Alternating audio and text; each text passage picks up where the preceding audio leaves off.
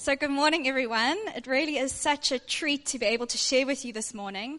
And if you haven't been with us in a while, or you're visiting us for the first time this morning, we are currently going through a series called Transformed, which is about our emotional and spiritual health. And it really has been such a fantastic series so far. And this morning I'm continuing along those lines by preaching on the topic of what it means to live in a place of brokenness and vulnerability. And currently, the word vulnerability has become a bit tricky. To say that you are a vulnerable person is almost just as trendy as saying that you're real or authentic. It's become cool and fashionable.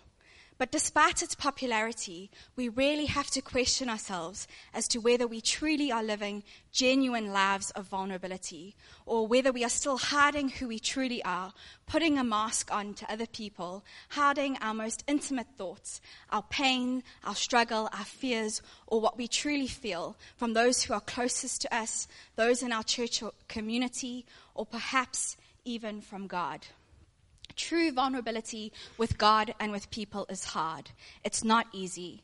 In a world and society that has become so good at putting a filter over who they truly are, it can become almost impossible to know what genuine vulnerability even looks like anymore. And so this morning, I want to take a look at what the scriptures and what God has to say about what this truly means. So you can turn with me to Genesis 37, verse 26 to 27, or if you don't have a Bible, you can follow on the screen behind me. And just before we read the scripture, I'd love to give it a little bit of context. If you were here 2 weeks ago, you'll remember that Grant spoke about a man named Jacob. Now, Jacob was the guy who wrestles with God and who God renames Israel. And Jacob had 12 sons, and his most favorite son was Joseph. And this wasn't hidden or covered up favoritism either. It was blatant. It was obvious. And it made the other brothers so angry that they wanted to kill him. And they're just about to go through with their brother's murder when one especially creative brother comes up with an idea. And this brother's name is Judah. Judah is the individual that I want to take a look at this morning. As we take a look at a story, we'll begin to see just how raw and real and disturbing it actually is. But in despite of this, it just paints such a beautiful picture of God's restorative and redemptive nature. So as we take a look at his story, it really is my prayer that God would begin to reveal to us what it truly means to live a life out of vulnerability from our brokenness. So Genesis 37, verse 26 to 27. Judah said to his brothers, "What will we gain if we kill our brother and cover up his blood? Come, let's sell him to the Ishmaelites and not lay our hands on him. After all, he is our brother, our own flesh and blood." And his brothers agreed. Wow, what an introduction to the person of Judah. This is pretty grisly stuff. Judah and his brothers are discussing and are just about to go through with Joseph's murder when all of a sudden Judah says, "Oh, I've got a better plan. I've got a way that not only can we get rid of this nuisance of a brother of ours, but we can profit from it too. We can make a little bit of money from the situation." And if that's not appalling enough, he almost takes it one step further by couching it in this fake niceness, by saying, to kill him would probably be one step too far. He says, after all, he is our brother, but selling him, now that's a good idea. That we can do. And we see that his brothers agree with this, and so Joseph is sold. From the start of this narrative, we begin to see how broken an individual Judah truly is, how messed up his life is. And you could possibly be even thinking at this point, surely his story could not get much worse than this. And yet we see that it does. Judah's story continues throughout the entire chapter of Genesis 38. And we read about how Judah leaves his brothers and his father. The brothers have told their father that Joseph is dead. And in the midst of his father's grief and his pain, Judah just bails. He decides that he couldn't be bothered about this. He has absolutely no remorse for the situation. He just decides to leave. He leaves his family in this huge turmoil and crisis. And he leaves and he goes to live in a foreign land. And there he meets a woman, a foreign woman. and he marries her. And at first glance, you might be thinking, well, what's so bad about that? Like, good for you, Judah. He has a taste for foreign women. Like, that's awesome. But this was a big deal. This was a serious no-no, because God had told them that they were not to marry outside of the Jewish nation, because God knew that in the end their hearts would be turned away from him, and that they would begin to serve and worship the idols that their spouses served. In essence, Judah is actively opposing the will of God. He has no regard for God, and he has no regard for God's will. So he sleeps with his wife, and they end up having 3 sons, Onan, and Shelah. Pretty rough names, but Shelah. And the scriptures tell us that and Onan were extremely wicked. In fact, was so wicked that God puts him to death, leaving behind a wife whose name is Tamar.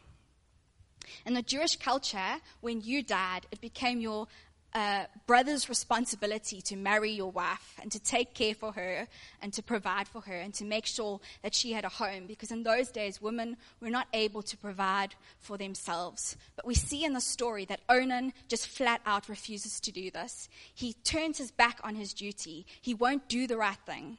And so we see that God puts Onan to death as well.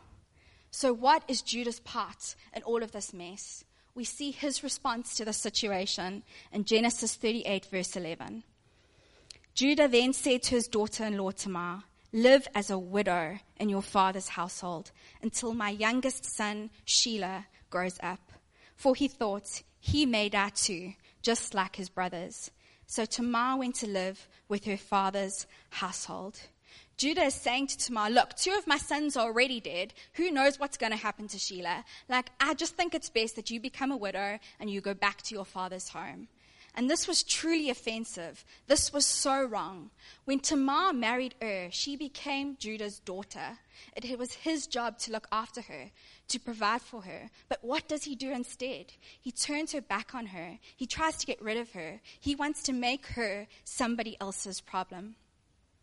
And after this happens, a long time passes, and eventually Judah's wife dies.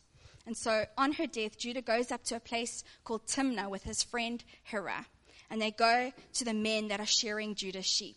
Now, back in the days, when men were shearing sheep, it just became a wild sheep shearing party. As ridiculous as that sounds. But at these sheep shearing parties, it would just be full of alcohol, drunkenness, debauchery, women's sex, and even prostitution. And Judah is essentially going there because he's in so much pain and brokenness over losing his wife and probably over his whole life thus far, that he goes there to try and numb and anesthetize his pain with women and with alcohol. And it's at this party that Tamar re-enters the story. We read from Genesis 38, verse 13 to 19.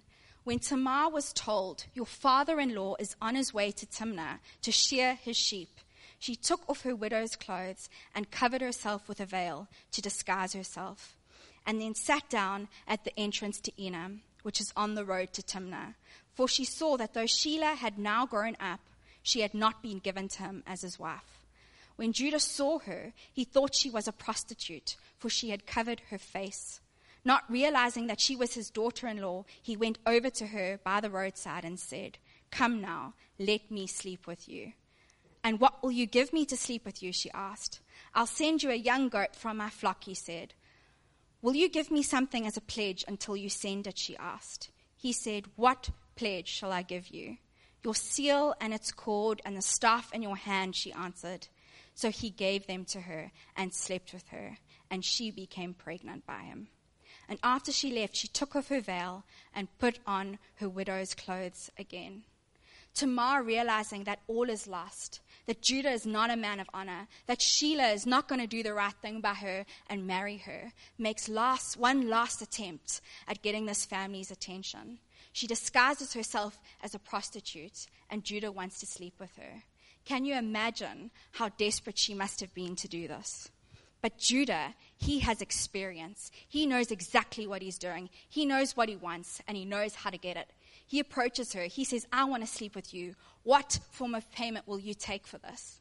And she says, "As a promise of payment in the future, I want you to give me your seal, your cord, and your staff." and he does this. He hands it to her, he sleeps with her, and she becomes pregnant. In a very foolish move, he trades the things that defined him. Those things were a symbol of who he was in his society, as a patriarch, as a family leader. He trades all of that for sex.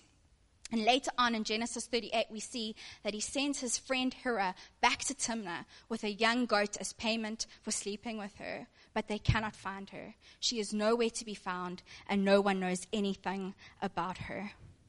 3 months later, Judah is told that his daughter-in-law Tamar has been found guilty of prostitution and is pregnant. And his response to this, we can read it straight out of Genesis 38, verse 24. He says, "Bring her out and have her burned to death." When Judah finds out that Tamar is pregnant, he calls for her to be burned to death. He burns women. That is the kind of man that Judah is. In Leviticus 20, the law says that if a person is found in the act of adultery, the punishment for that crime is to be stoned to death. But he's not happy with that. He wants to take it one step further. He wants to have her burned. How sick and twisted and self-righteous. When Tamar is standing there in front of him, pregnant and unmarried, he's standing over her in all his self-righteousness, lying to everyone, holding onto the law, even increasing on it out of his own pride, when all of a sudden the story takes a catastrophic turn. Genesis 38, verse 25. As she was being brought out, she sent a message to her father-in-law. "I am pregnant by the man who owns these," she said. And she added, "See if you recognize whose seal and cord and staff these are." Sure, this is bad. This is very bad, because everyone would have been able to recognize by the seal and the cord and the staff who was the person who had slept with her and who had made her pregnant. Judah is utterly exposed. There's nowhere left for him to hide. Everyone is made well aware of his brokenness. And as we talk about brokenness this morning, I thought it would be a great idea just to look at a definition of what brokenness actually is. And Alex Retman gives a great definition of this. He says, "Brokenness comes from the sin that happens to us, the sin that happens around us, and the sin that happens through us. It's those unsightly things beneath the surface, things that we would rather not have people see or know about us, things we probably don't want to have to share with others. It's things that have to do with the way that we cope with our sin. It's things that we may have never had control of or over. It's the youth leader who is addicted to porn and not telling anyone about it. It's the married woman who is having an emotional affair with her boss. It's the little girl who is abused by her father and is confused and bitter, and her entire life is built around anger. It's the pastor who loves God but has no control over his temper. Brokenness is everywhere in this world. It's all around us. And more often than not, people would rather try to control their brokenness than reveal it. And so what we see happening most of the time is that people respond to their brokenness in one of three ways. The first way is that we flee. We flee from our brokenness. We try to hide the unsightly parts about us and rather focus on the other half of who we are. Or some of us flee by burying our pain in some form of addictive behavior. We can't face our pain and suffering, and so we try to numb it. We try to anesthetize it. That's exactly what we see Judah doing at the sheep shearing party. He's going there to forget about his brokenness, to try and numb it through women and through alcohol. He's trying to forget his brokenness. And to be completely honest with you, I find myself doing this all the time. Life sucks. It's a shame. Things didn't go our way. So we spend more, we eat more, we buy more, we do more, we touch more, we get more. And instead of focusing on our brokenness and our pain and being vulnerable about it, we try to cover it up with a myriad of and a supply of people, of places, or of things. Or in my case, of food. One of the predominant ways that I have dealt with my brokenness in my life is through the abuse of food. And this has reared its head in my life so many times, for years and years and years. It kind of started pre-teen. Before I went to high school, I was suffering from anorexia, and that slowly developed into more of a combination of anorexia and bulimia. And nowadays, it seems to have manifested itself in binging or overindulging in food, using food to comfort myself, to kind of numb my pain, and to feel better. Because over the past few years, I've really faced this battle with a fear of the future. I'm an absolute control freak. Anyone who knows me knows that I like to control the things that are happening around me. I want to be able to determine what's going to happen in my life, when it's going to happen, how it's going to happen, who's going to be doing what. I want control of it all. I don't want to have to trust in God. I don't want to have to turn to Jesus. I don't want to have to put my faith and trust in anyone. Quite frankly, I probably would quite like it if I could be my own God. But obviously that's not possible. And so I turn to food. Food is my comfort. And it's currently a battle I'm facing right now. Secondly, we can react to our brokenness by fighting. When we see our brokenness, when it comes to the forefront, when we see it for what it truly is, some of us become bitter and angry because life hasn't turned out the way that we think it should have, or we think that life hasn't been fair to us. And so we pick a specific agenda, whether it be a cause or about race or about gender or about anything, and we put all our anger onto that. The belief here is that the world would be a better place if it was more like me. It's the business manager who's mad all the time because he didn't get that promotion or increase he thinks he deserves. It's the person that gives all his money to a crook to invest it, and he loses it all, and he starts to become angry with everyone, mistrustful of everyone. When we respond to our brokenness this way, it's more coming out of a place of we believe it's coming out of a place of righteous indignation, when in reality, most of the time, it just stems from our anger, and it's not really about a love for anyone or anything. Ultimately, if this is you are trusting in your ways of thinking to make this world a better place, and not trusting that God is working all things to the good and will make all things right in time. Thirdly, we can hide.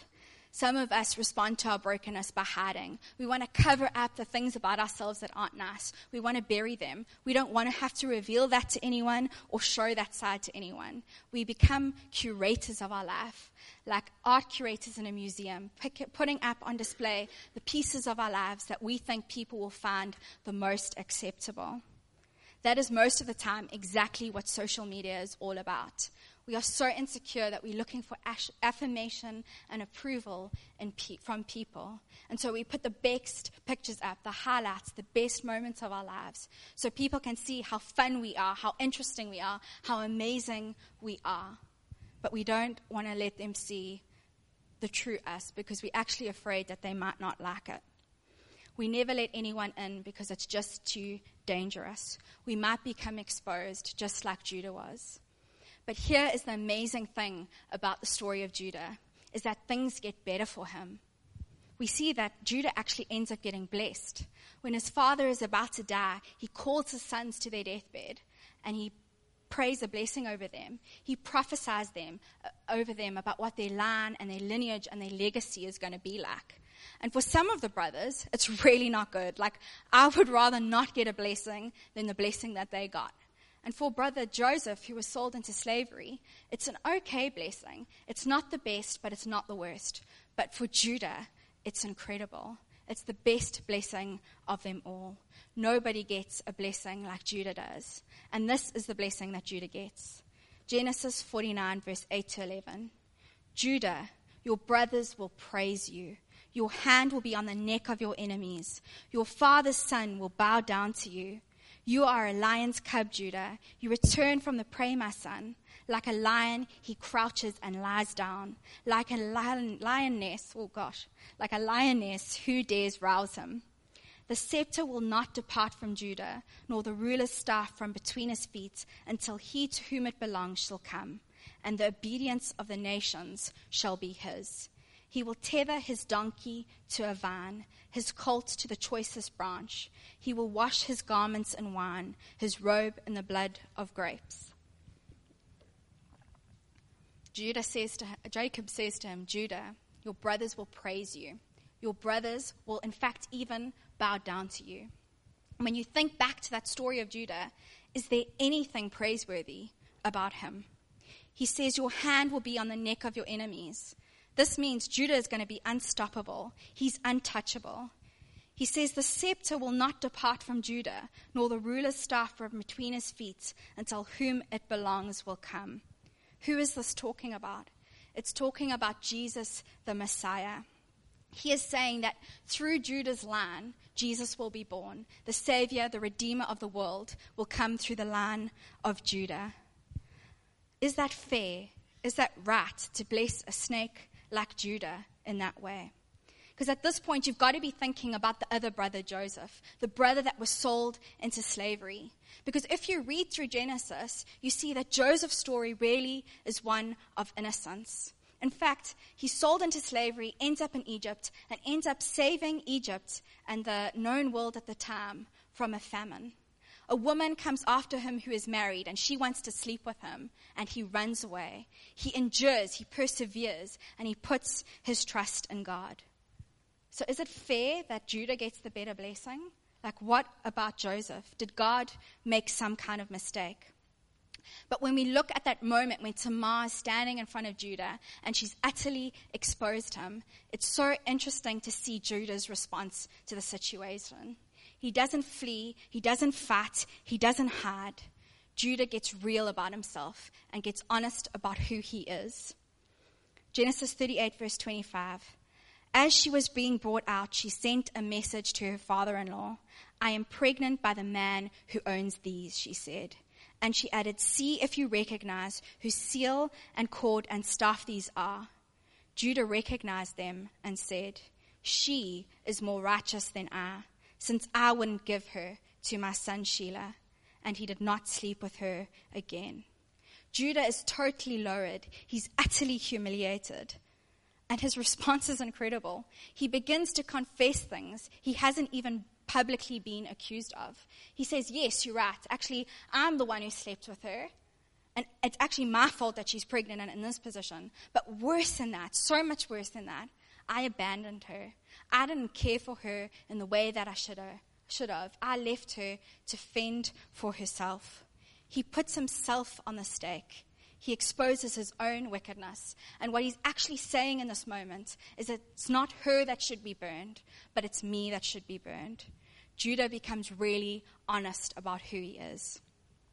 And after Genesis 38, you start to see that Judah is mentioned a lot more often. In fact, when the author of Genesis writes about Judah and his brothers, it's always phrased in this way.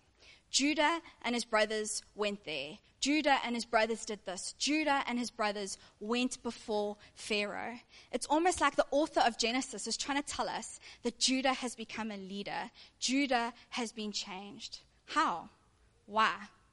Because Judah became honest about who he was, and Judah grew because of it. We see later on in the story when Judah and his brothers go to Egypt to get food because there's a famine. He tells his father that he will look after the youngest son, Benjamin, the dad's new favorite son, that he will take care of him. His exact words are that he will take the blame for anything that happens to Benjamin. And so they go up to Egypt, and they're standing before Pharaoh, and all of a sudden Benjamin is being accused of stealing. And Judah's response to this is that I will take his punishment. I will go to jail. I will be killed. I will take the punishment of Benjamin. That is a 180 degrees change in the character of Judah. From being the kind of person that would sell their brother into slavery over jealousy, he becomes the kind of person that would lay down his life for his brother. So why does Judah get the kingly blessing? Because he acted like Christ. He takes on the hurt of his brother so that he can preserve his brother. He lays down his life for him, taking on his crimes onto himself. Who does that remind us of? That's Jesus. Jesus dying on the cross for us, taking on our sins so that we can have life, that we can be reconciled with God, that we can be blameless before God. Because God's grace is what empowers us. The gospel isn't legalism, shape up, get better, do better, try harder. The gospel is humbling yourself and coming before God and saying, you know what, there is sin in my life. There's things about my life that are not good, are not perfect. But I'm trusting in you. I'm trusting in Jesus' death on the cross for the forgiveness of my sins. The gospel gives us humility and self-worth. Yes, there's things in my life that are not right, but at the same time, I am so loved by the creator of the universe that he sent his son to die for me. So where does this begin for us, and how does it become practical? Because being a vulnerable person, a truly genuine, authentic, vulnerable person, is incredibly difficult. But I think it starts with getting honest with God, telling him about every situation in our life. Tell him about your anger. Tell him about your sin. Tell him about what you're battling with, your lust, your struggles, your pain. Even sharing your hopes and dreams with him. Bring it all to him, because we can't shape up. We've never been able to shape up. But we can come before him and say, God, this is who I am, and I'm humbled by that. But I know that you can change me and transform me. Repent of our sin and go to him. That's our beginning place. And that's where grace steps in. Most of us would know that song, Amazing Grace, How Sweet the Sound. And it goes, Amazing Grace, how sweet the sound that saved a wretch like me. I once was lost, but now I'm found. I was blind, but now I see. And that song was written by a guy whose name was John Newton. And this guy was a really bad guy. He was a slave owner, but he was also involved in the slave industry. And so he was the one who would basically transport the slaves to their new owners. And he writes this song about how his life changes when he becomes a follower of Jesus, how the grace of God and the gospel has impacted his life. And if you listen to that song and you read through the words, you almost go, wow, this is powerful stuff. This guy really understood the gospel and the grace that God had shown him. But the interesting thing about John Newton and that song is that he wrote it while he was still in the slave industry. He was actually writing about the grace that God had shown him for his alcoholism and his gambling. That's like the Nazi SS guy repenting to God for cheating his friend in a game of poker. You kind of think, wow, you're really missing the mark. But that's the thing about the gospel and about God's grace, is when we come to him just in the beginning with what we can share with him, with the first pieces of our lives, when we begin to trust him, his grace just enters every core of who we are and begins to change us, shape us, mold us, and helps us to become more like Jesus, just like with what happened with Judah. I want to be a humble and honest and courageous person who's vulnerable, who can share with God and with others about the parts of my life that aren't that nice, because I want to become more like Jesus. I want to change. I want to be transformed. So the question today is, who do you need to talk to? Who do you need to get honest with? Is it God? Is it someone close to you? Why are you masking who you truly are? Why are you hiding it? Because the truth is, we're all imperfect, fractured, broken people. We're all in need of God and the gospel. Do you want to grow? Do you want to become more like Jesus? And are there people who really know you, deep down, all the way know you? Or are we still masking or hiding who we truly are from people? Do you know that God has grace for you no matter what you've done or no matter where you're at? He is calling us to him, to repent of our sin, to ask him for forgiveness, so that we can put our trust in him and choose to come to him and ask him to help us with our brokenness and to begin to transform our lives.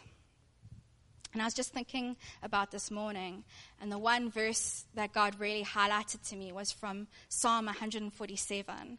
And this is what it says about God. It says, this is God's character. It says that he heals the brokenhearted, binding up their wounds. And I just really felt this morning that for those of us that have a lot of brokenness or battling with brokenness, and it's actually led us to a place of being brokenhearted, that this morning that God wants to meet with us, that he wants to heal our broken hearts, and he is the great physician that wants to heal us and bind up our wounds so that we can move forward with him. Thanks, Kimmy. Can I ask you to stand, please? We're gonna worship and then do communion. But while Kimmy was preaching, I thought, I don't know if you've ever thought this. Yes, if they really knew who I was, I wonder if they'd say those nice things they say about me, or if they really knew what the thoughts that I think, or the whatever, how I speak to my parents, or how I speak to my co-workers, or how I speak to those who work for me, or if they really knew my internet search history, or if they really knew this, would they still like me? Would they still want to be my friend? You know what the beauty about the gospel is you can be known, you can be fully known and fully loved and accepted at the same time. Do you know that God fully knows you and He fully loves and accepts you in Jesus? And I think the starting point of that is actually to be vulnerable with God, to actually say, this is me. Like Kimmy said, and as she so brilliantly shared with us there, that actually the starting point, which is what we're going to do now with communion, is actually we go to God, and this is the very reason why He was broken. And Jesus said, when He had the Last Supper, He said, this is my body broken for you. And it's actually a representation of how we ourselves are broken. As Kimmy's been saying, we're all broken, but we don't stay in that place of brokenness. That's why Jesus came and died. See, if we just had to end and say, I'm broken and this is the end, then actually there's no hope. But you know, the hope for our brokenness is actually coming to God and saying, actually, I'm tired of carrying this mask. I'm tired of carrying this load. This thing is killing me. It's wearing me down. And don't you find it's jolly hard work putting up a facade? But actually we can go to God and say, in all our brokenness, say, Lord, I'm sorry. I'm carrying this. And today, actually, I want to bring it to you. And I want to say, please heal me. Please, if you, and we're going to worship now, and can I ask you to come forward and do communion? But I think it's a great opportunity to maybe confess to friends in small groups and someone that you trust. Go and say, listen, actually, I've been carrying this and I want to lay it down. I want to actually just help me. I want to just confess. And that's the starting point, actually. It's just confessing. Or maybe you need to go before God and say, actually, Lord, you know, that thing that I've just been feeling you poking and prodding me, and actually today it stops. And God is saying, actually, come, I want to heal you. Can I ask you to come forward? We're going to, the bread represents Jesus' body broken for us, and the grape juice represents how He wants to clean us and make us whole and make us perfect. I was thinking of like sometimes how we clean ourselves is, I don't know if you've seen that Leon Schuster ad where he's in that little prank that he does where they go with this filthy, dirty rag and they're at a garage and then they go wash guys' like sports cars and things. But it's like full of mud. And the more that the guy's trying to wash it, the more the guy wants to punch him. And sometimes we like that. We in our brokenness try to fix ourselves with our own dirty rags, and it actually just breaks us even further. But you know what God does? He comes to us with a beautiful rag, His blood, and it washes us completely clean. Completely clean. Can I ask you to come forward? Maybe break up into groups. Come forward means put one foot in front of the other. Yes, Sandra, you got it. You know, yeah. And can we break up into groups, or even if you just need a alone time with God, or even if you just want to stand and worship? Nathan's got a great song. I think it's very appropriate for what Kim is preaching on, if you concentrate on the words.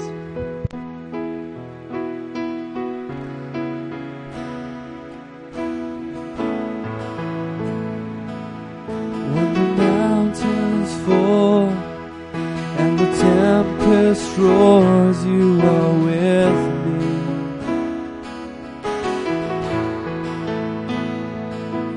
When creation falls, still my soul will soar on the bird.